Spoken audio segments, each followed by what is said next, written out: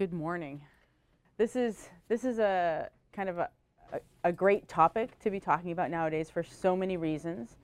And I think that's how I'll actually begin the presentation, is a little bit about why I would be standing in front of you talking about diversity and inclusion and how that shows up at Foot School, the nature of the work that we're doing.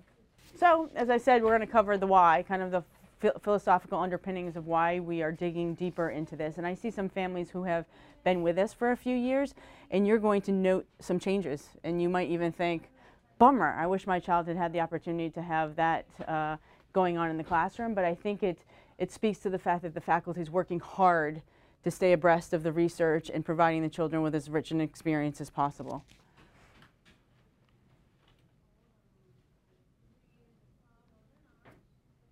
So the place to start, I guess, would be our mission statement, which I think speaks quite clearly to the fact that we aspire to help children challenge prejudice and to have the skills to really thrive with purpose and joy in the world.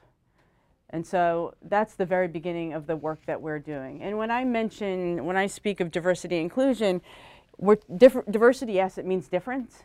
And it means difference in every way that you can imagine. So it might be learning difference, it might be racial, it might be ethnic, language, gender. We're talking about the whole spectrum. Now there might be recurring threads that we specifically address in our presentation, but the conversations that are ongoing with faculty are about every way that you can kind of shape diversity.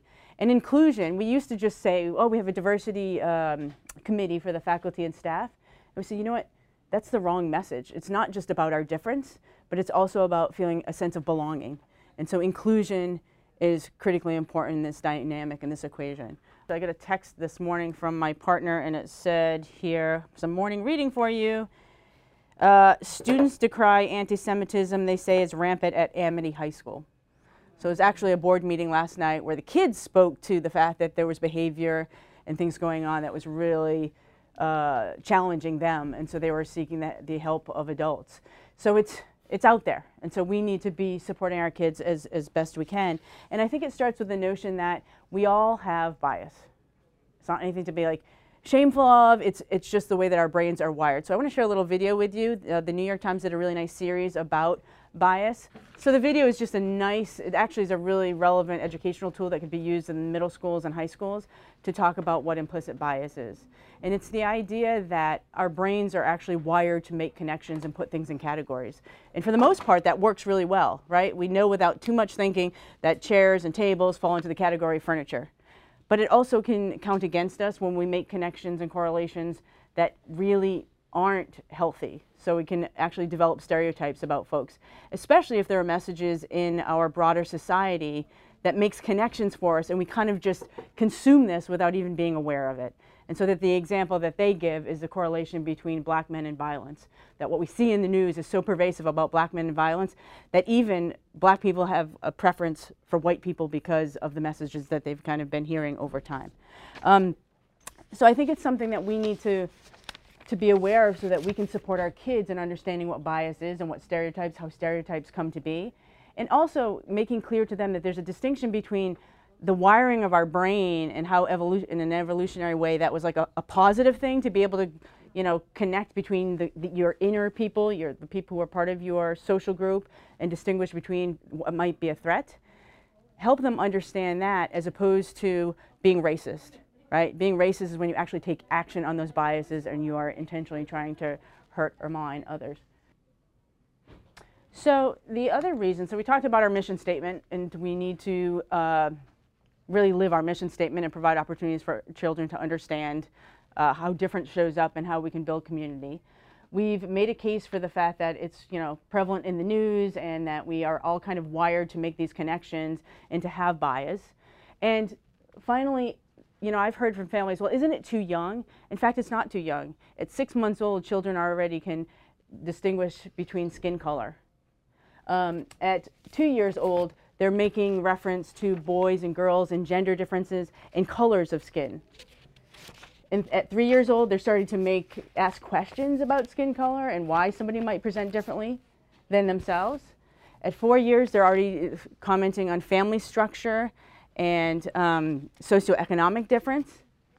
And at 5 years old, they're really ripe for stereotypes because their thinking is so one-dimensional. They'll make correlations and connections that actually are not accurate. And so they're really primed for us to get in there and provide them with information so that they can figure out how to kind of navigate the world. There was some research that was done a couple of years ago out of Yale, the Child Study Group. Walter Gilliam's research, I don't know if you're familiar with that. But he showed some video footage to some early childhood teachers.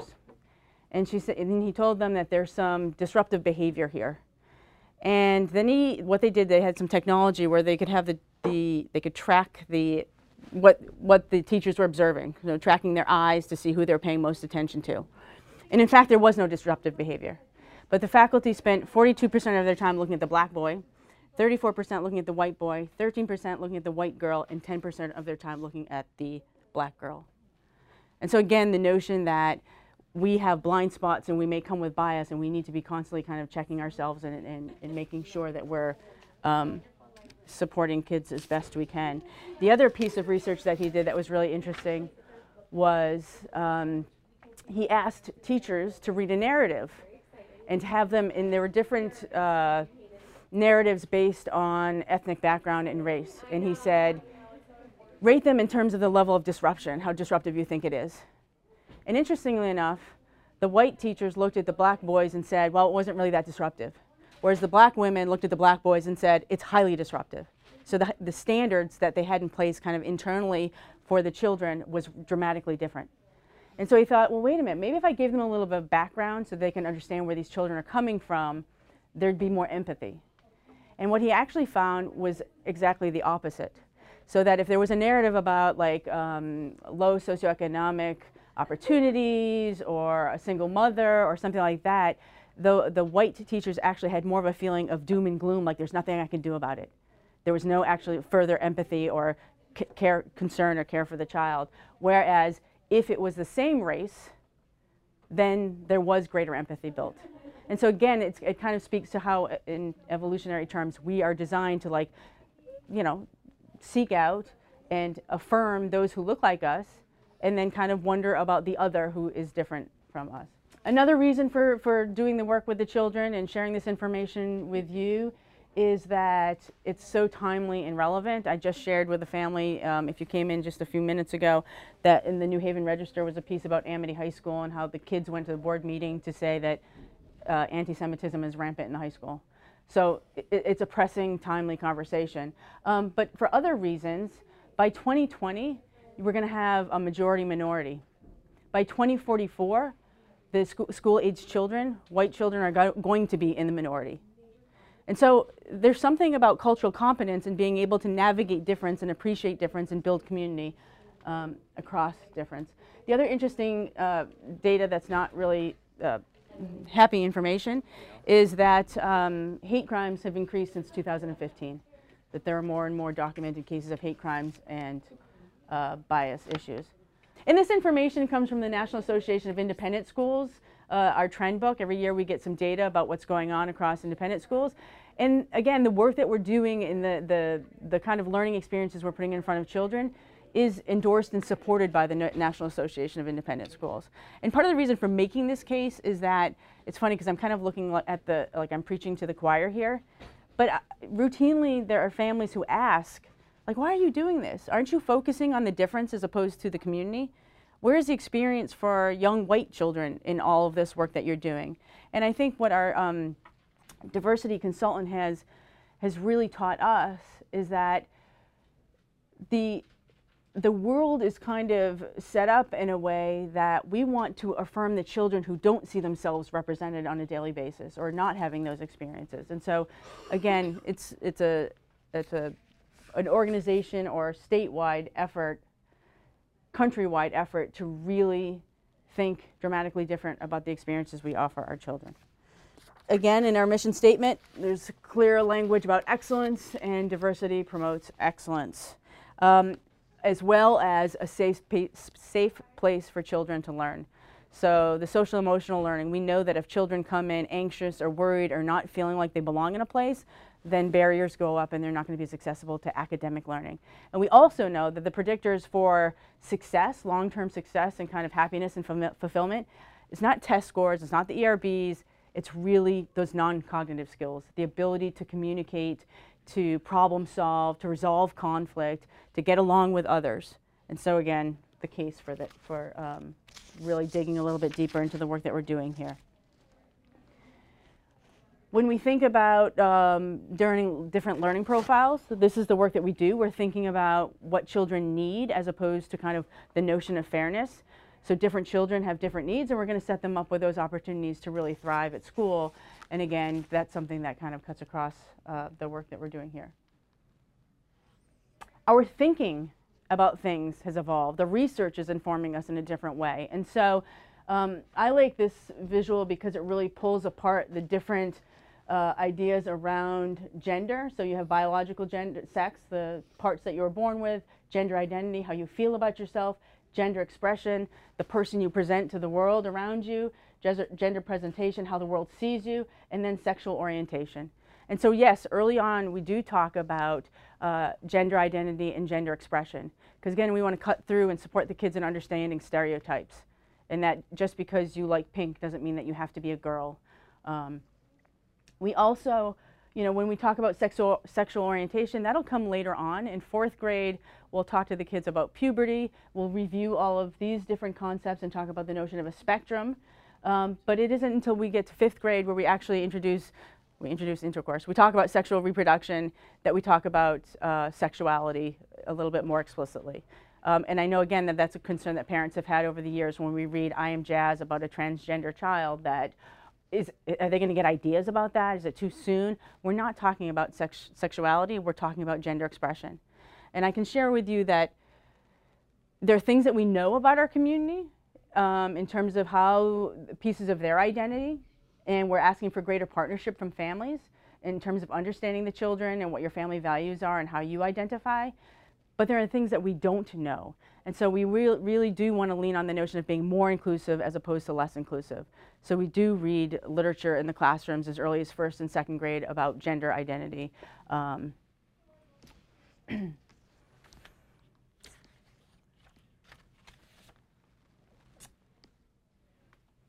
So this is, I want to stop for a minute and talk about some of the images that you'll see, because this is really the what. This is how it shows up in the classroom.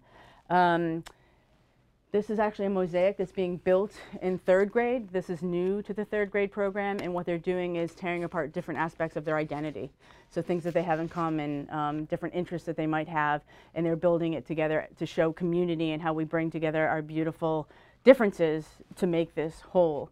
They've also, in the old days, they used to have inviting days in 3rd grade. They're moving away from that, and now they're having affinity lunches where the kids can come and pick a table topic and join others to have discussions. What we found with the inviting days is that those who were invited, and that was a great setup for them. The kids who might not be invited really felt apprehensive and not like they belonged on that given day. So we've mixed that up.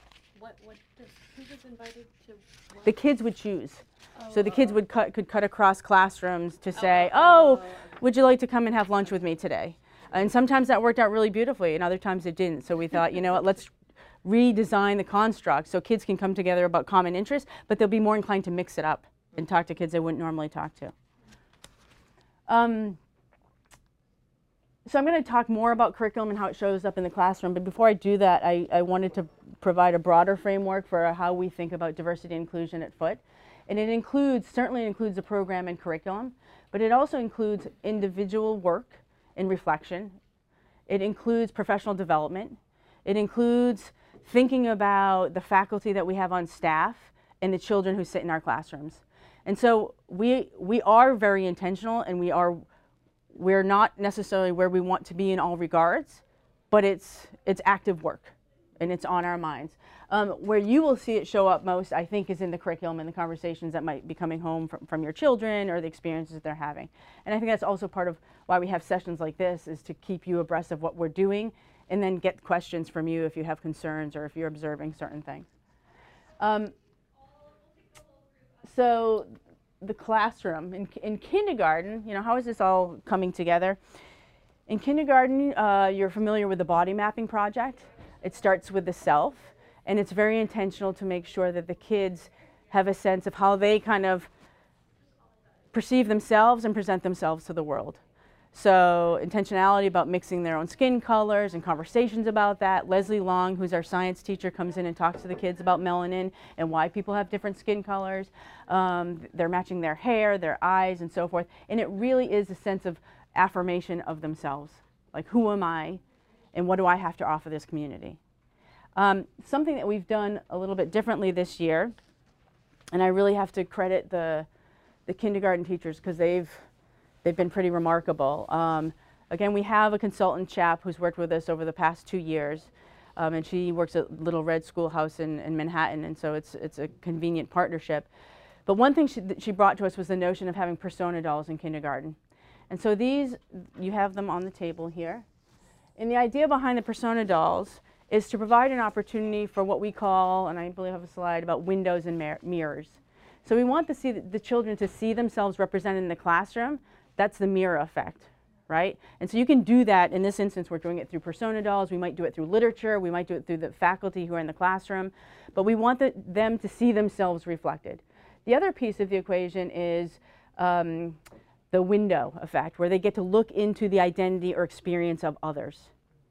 And so this year, the kindergarten teachers are really diving deep into using persona dolls. What they've done is created an inventory of the children who are in their classroom. They've looked for opportunities to connect with children who might feel like they're having a singular experience. They've looked for opportunities to fold in different kinds of experiences that the children are not, that it's not represented in the classroom as a whole. And then based on all of that information and feedback that you've provided through the kindergarten questionnaires, they're then designing dolls that the kids can kind of connect to. So I'm going to let you do this, Alexandra, because it'll be a lot better. But could you just say a few words about Lillian? Who is Lillian and how you might use her? So Lillian was introduced yesterday, and for each of these dolls, we started by integrating more of the curriculum and where we were right now. So each one of them has their own All About Me packet that the students do as well at the beginning of the year, and the teachers also use that All About Me packet at the beginning of the year. So that's how they're introduced, just through the All About Me packet, but also giving a little bit more of their background. So Lillian's mom is from Taiwan, and her dad is American, and so we talked about sort of her culture and what's important to her family in terms of her going to school and learning Taiwanese Mandarin on the weekends, as well as then being in a school outside of Boston. And so all of these children are based on real children and their identities, and so that way their stories and their identities stay the same, so that every time we bring them up, these are things that the students have connected to. And so that was when we brought her up yesterday, a lot of the kids would say, well, I take Mandarin classes, or I take Greek lessons on the weekends, and they would make those connections to the doll, about Lillian in particular. And then we also use them to mirror different situations that come up in the classroom, or interests, as well as things, again, other ways that the students can connect to those dolls or those children. Yeah. So, for example, I know that Susan did a lesson with her persona dolls where the child was anticipating Grandparents' Day and didn't have a grandparent who was coming. And so it's a very open dialogue with the children.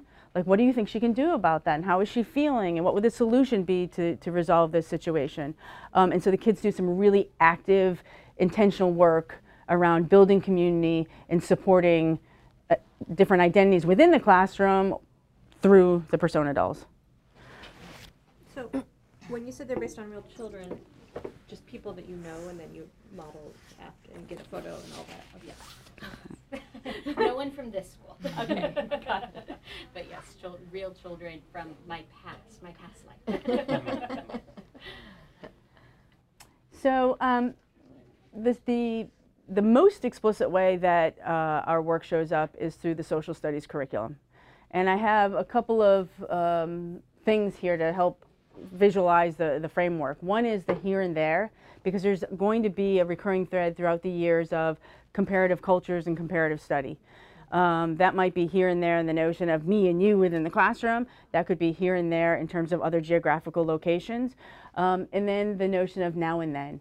Like, how are things now compared to the way that they used to be? Also, we're looking at concentric circles. So we start with the identity of the individual child in kindergarten, and then we kind of move out. And there's an iterative process, so it's always about the child's identity and how they show up in the classroom and building community, but the boundaries get stretched a little bit. So this year in first and second grade, they're going to be on a kind of an exploration of Indigenous people and how, you know, who are they and how did they live many years ago? What did their community look like? What does our community look like?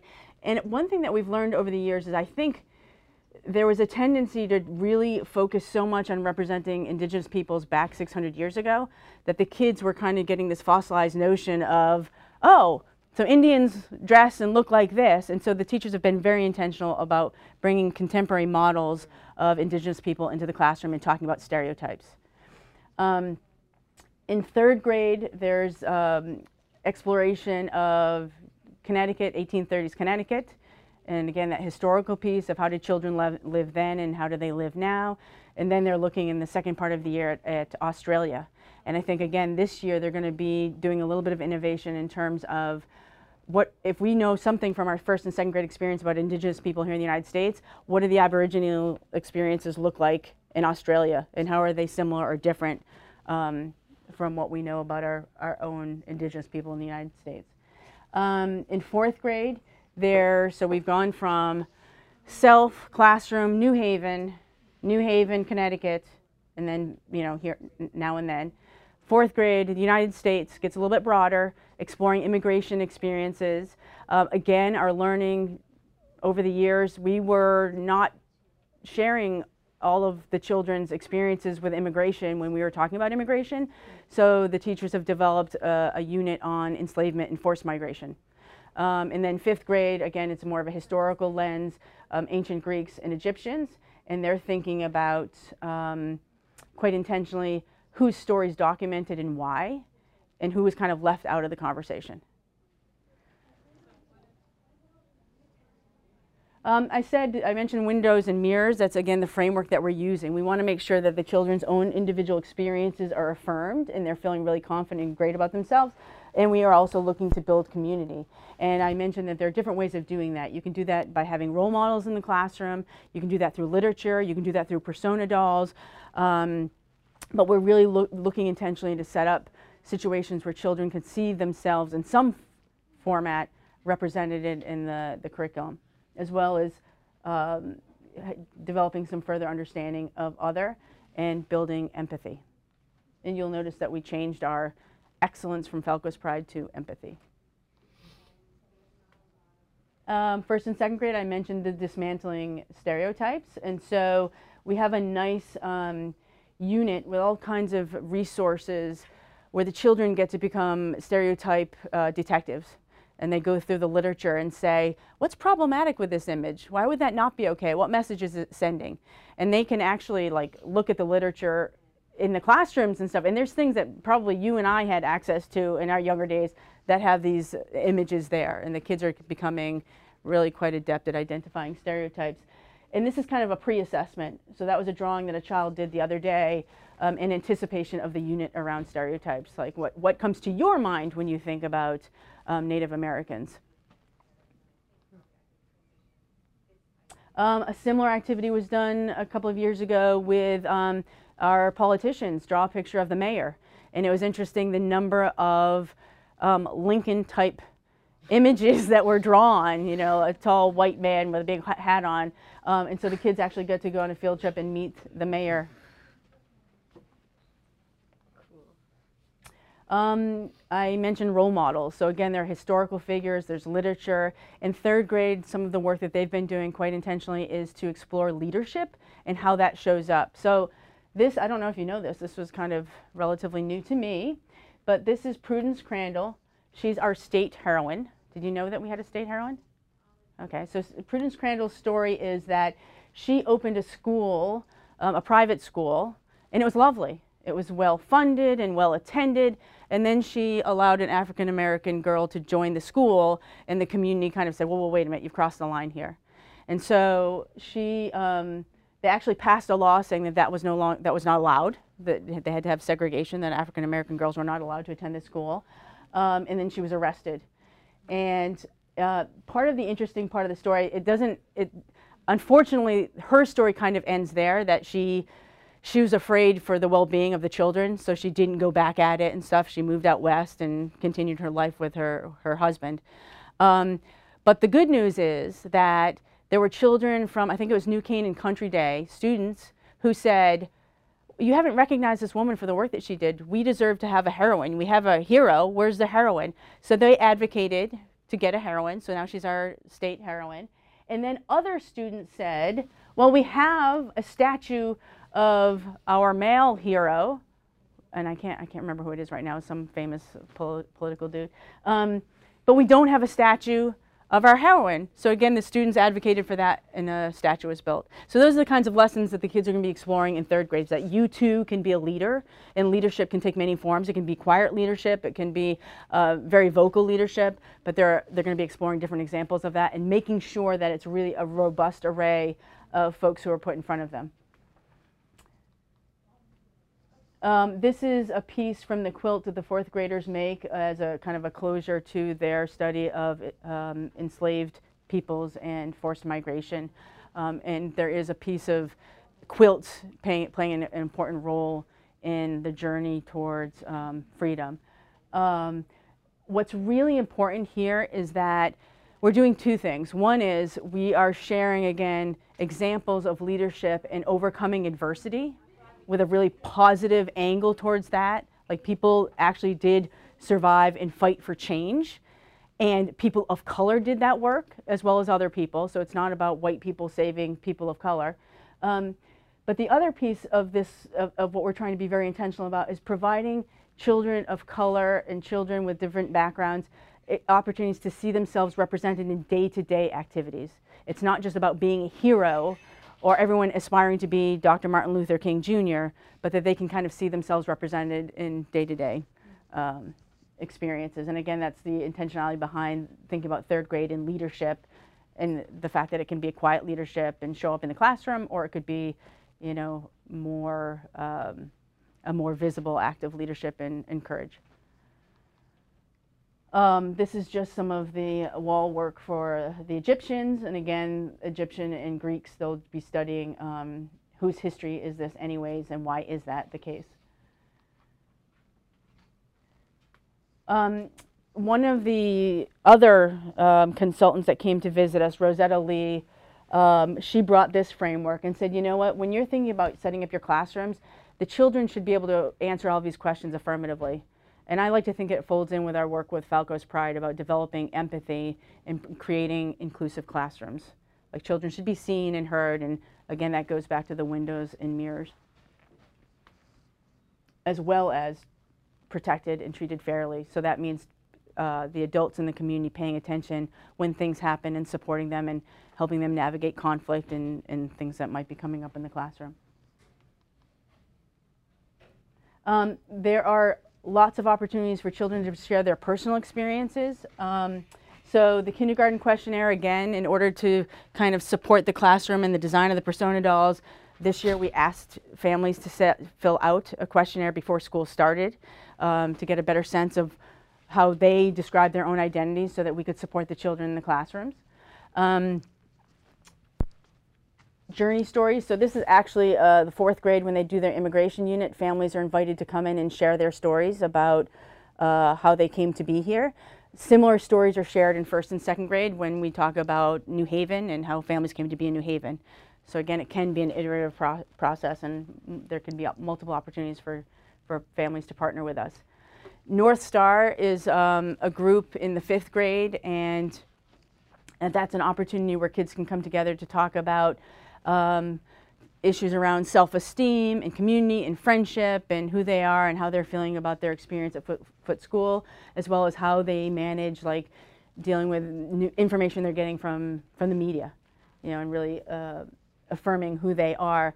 This year we changed the model. Years ago, when it originally came to be, it was designed for girls before they went to fifth grade, and it was about body image and self-esteem. And we said, well, wait a minute, why are the girls participating in these conversations and the boys are going out to recess? So we had the girls and the boys have these opportunities to meet in small groups with a mentor, with a leader. Again, the girls came back to us and said, Miss Mello, we don't understand why the boys are whittling and we're sitting here doing art projects. I said, oh, okay. So we redesigned that and we aligned all of the activities. Last year, the kids came to us and said, Miss Mello, we don't understand why you have us, if there's genuinely a gender spectrum, why do we need to decide whether we're going to be in the boy group or the girl group? Can't we be mixed? And so we actually have now 3 girl groups, 3 boy groups, and 1 mixed group. So the kids can choose where they want to be, where they feel most comfortable. And so again, we're evolving. We're learning from the kids and from best practice how to shape their experiences. And then affinity groups. And so I think this is the 3rd or 4th year that we've been working with our affinity groups. And we've been experimenting at different grade levels. What we found works is starting in 3rd grade, we offer 2 sessions of affinity groups, actually 3 now. We have an affinity group for children who have learning differences. We have an affinity group for children whose parents are divorced or separated. And we have an affinity group for children who identify as being of color. The idea here is, I don't know if any of you read Whistling Vivaldi. It was our summer read a couple of years ago. And he talked about one way to support children of color is by creating critical mass, pulling kids together who have similar experiences to support them so that they don't feel isolated in the classroom. And so that is really the intent behind the affinity groups, is to pull children who might be outside of the norm so that they can realize, oh, I have community, there are other kids who have had experiences like mine. I lead the group for separation and divorce. Kasuth leads the children of color, and Kathy Pamelard, who is the learning support teacher, leads the learning differences. They're completely voluntary. We ask your permission for you to decide with your child if you want them to participate, and on any given day a child can say, no, I'm going to opt out today, I don't really want to. So we offer that from 3rd grade. 3rd grade's kind of standalone, and then 4th and 5th grade it's offered together. And those have been really great sessions. Middle school is also now offering the affinity group sessions as well.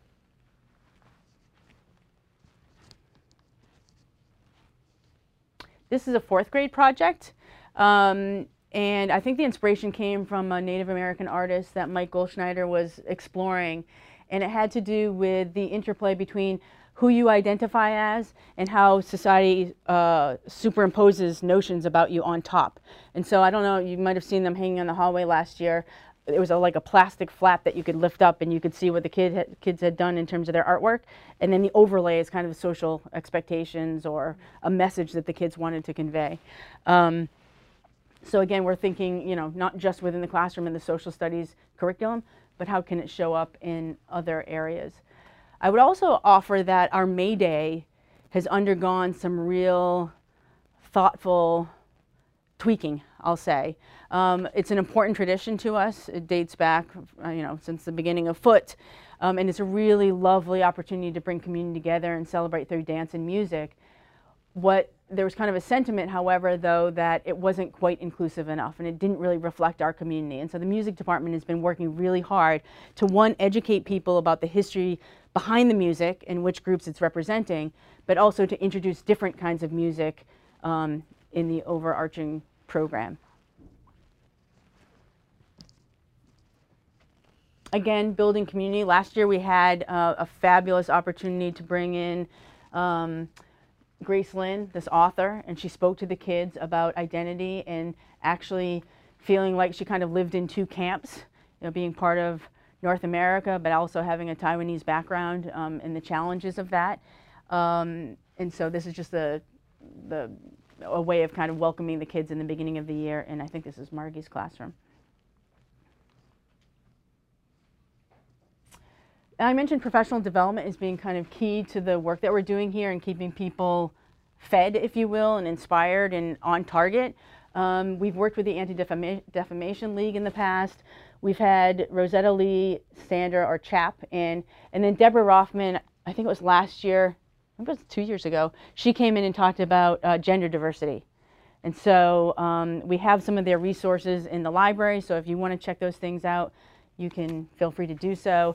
And if you're looking for something to read, I have a handout on the table about you know, the notion that children are not colorblind. You're welcome to take that with you. And if you're looking for other things, let me know, because we do have a lot of other resources to support families. Every year we send a cohort of faculty and students, 9th grade students, to the People of Color Conference, and that is a really great venue to learn about, again, best practice in the areas of diversity and inclusion. And then we've had over the years summer reading where the whole faculty is engaged. So Whistling Vivaldi was one of our summer reads. We've also had other broader ways of approaching diversity and inclusion by reading different novelists and getting a different look into their experiences. We have a faculty and staff diversity and inclusion group, and the last time we meet once a month. This is the activity that we did, so the intent was to explore our own identities and kind of put it up there. It's hanging in the faculty room.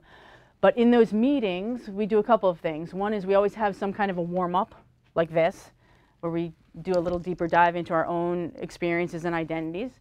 And then we dig deep into either curriculum or professional development or read an article and have discussions. We set goals. So our goals this year include two. One is that we're going to make sure that everyone in the diversity and inclusion group, which numbers anywhere from 15 to 25 in any given meeting, so there's a lot of interest.